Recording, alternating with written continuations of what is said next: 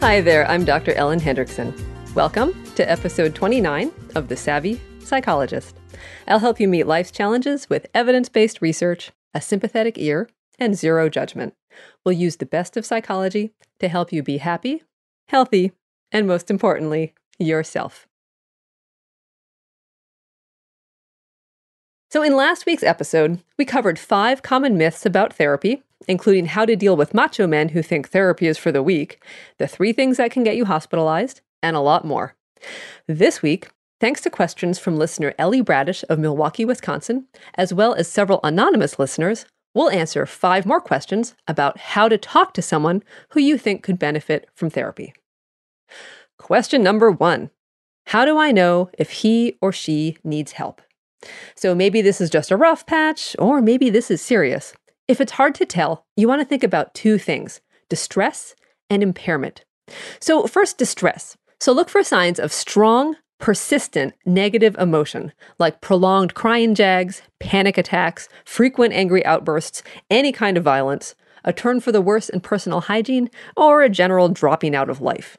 And you can also use your own distress as a proxy. If you're scared or freaked out by your loved one's behavior, like how many times they've lost their temper, how many days they've spent in bed, or maybe you found something like a stockpile of pills, let your own feelings be your barometer. Go with your gut. Deep down, you know if something's really wrong. So next, impairment means that whatever's going on is getting in the way of his or her life. So for example, maybe he's missing days at work, or is drunk or hungover so often that he can't function. Maybe the fridge is empty or the trash is piling up because she's scared to leave the house. Or maybe she's done some serious burning of bridges with friends. Mental illness is usually first noticeable at home. Many people hold in their problems like a sucked-in gut at work or in public, but when they get home, they let it all hang out. So it's the people closest to them, i.e. you, who bear the biggest brunt of mental illness. And in a way, it means they trust you, but it sure doesn't make things easy. Question number 2, how do I approach them? So first, pick a good time.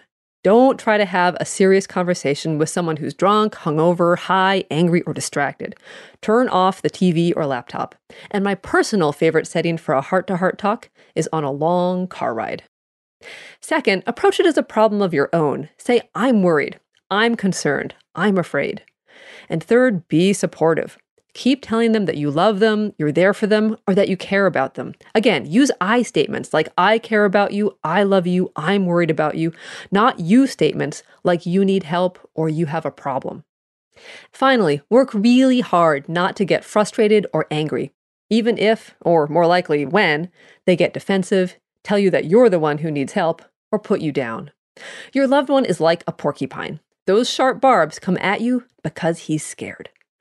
Anger is what's called a secondary emotion. It's the armor that covers up the soft, vulnerable underbelly of the primary emotion, which could be shame, hurt, fear, humiliation, or guilt. So as you discuss, listen closely for that softer emotion under the anger. Hearing it makes it possible for you to stay connected, sympathetic, and on message. Question number 3. But what if they don't think there's a problem? How do I say you need help without saying those words? Yes, so this takes some planning. So take a page from fiction writers and quote, show, don't tell. So rather than labeling them by saying something like, you're an addict or you need help, instead, show evidence through indisputable facts that you think there's a problem. For example, you could say, there were 40 beer cans in the trash this week. You've missed 4 days of work this month, and the doctor says you're in the early stages of cirrhosis. Now, this must immediately be followed with empathy and love. Your cold, hard facts cannot stand alone. They need to be wrapped in a package of compassionate concern so your loved one can hear them. So for example, after the facts, you can add, so I'm really worried about you. I love you so much and it makes me sad that you're so miserable. For me and our family, I'd like you to do me a favor and come with me to see a counselor. I want you to be around to see our kids grow up. So put it all together in what's called the sandwich method. So picture a constructive request between 2 slices of compassionate support. For example, sweetheart, I love you and I want you to be happy and healthy. Since you got laid off, you've been glued to the couch, you've gained 30 pounds, and you haven't been out of the house in a week. You don't have to feel this way. I got the name of a good counselor. Can we go together next Tuesday? I love you, and I'm here for you no matter what. Question number 4. How else can I make the message easier to hear? So luckily, you can grease the wheels in lots of ways. So here are 8 ideas. 1. Counterintuitively, make it about you. This allows them to save face by going to therapy on the surface to appease you. For example, I'm worried. Can you do this to put my mind at rest? 2. Again, don't say you, or your drinking, or your anger, which makes it easier to take things personally. So instead, frame the problem as an it. This depression, these outbursts, this drinking habit. Approach the conversation as you and him as a team against a problem. Frame it as wanting to solve the problem together. 3. Do it for the kids. If your loved one has kids, ask him or her to do it for them. Parental mental health is directly linked to child health, both mental and physical. So your loved one is valuable and worthy enough in and of himself to deserve help, but evoking the kids can be a helpful motivator. 4. Lower the bar. Ask your loved one to go for an evaluation. Sometimes the idea of weekly therapy is too much to handle at the outset, so ask her to try one visit. 5. Ask him to try it as an experiment. This is often a helpful reframe, and it puts your loved one in the driver's seat. So for example, he could get an evaluation, but decide not to take medication. He could get a prescription, but wait to fill it. He could fill it, but not take it. Or if he takes it and doesn't like it, he could call the physician and say he wants to taper off. Same with psychotherapy. When she goes in the first time, she's also test driving the therapist. If the therapist seems flaky or distracted, try someone else. 6. Stress you'll be with her every step of the way. You are not trying to outsource your loved one and her problem. So offer to go with her, or if you can afford it, offer to pay for it. Number 7. Does your loved one admire or respect anyone who you know has gone to therapy? If you're not betraying any confidences, offer that person up as a role model. And number 8, don't make your loved one do the research. Go online and find 2 or 3 practitioners you think might be a good match. Or call your insurance and get a list of practitioners who take your plan. Or ask trusted friends for referrals.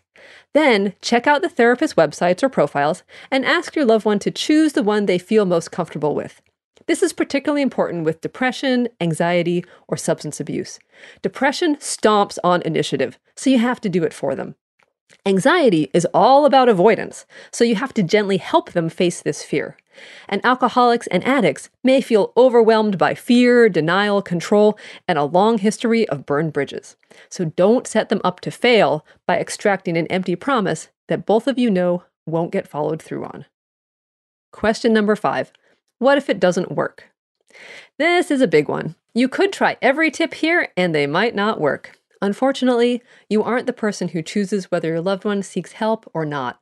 Only they can do that. And sometimes folks just aren't ready. People go to therapy because they want things to change. And if your loved one isn't ready to change, they're not going to go. They may not be ready to give up the high of drugs, face whatever it is they fear, or admit they can't fix this on their own. So what then? Well, sometimes individuals need to hear it from multiple people over time. So in a related example, it's been said that it takes 7 attempts, on average, to quit smoking. So similarly, it may take 5, 10, or 100 people to instill readiness for therapy. So even if your words go unheeded initially, you'll be one person closer to reaching that magic number. Bottom line, you can't make someone go to therapy. Even if you succeed in getting them in the door, if they're not ready, they'll drop out. Especially, and ironically, if the therapist is good and really touches their pain instead of allowing them to ruminate, complain, or play the victim. However, if you or your loved one is in danger, you can bring in the authorities. If they're going to hurt themselves or someone else, call the police or call 911. But don't let your role end there. Go to the ER too, or show up at the court date. Tell the story complete with the low points. If you feel endangered, give evidence of what they did, like pull a knife or threaten you.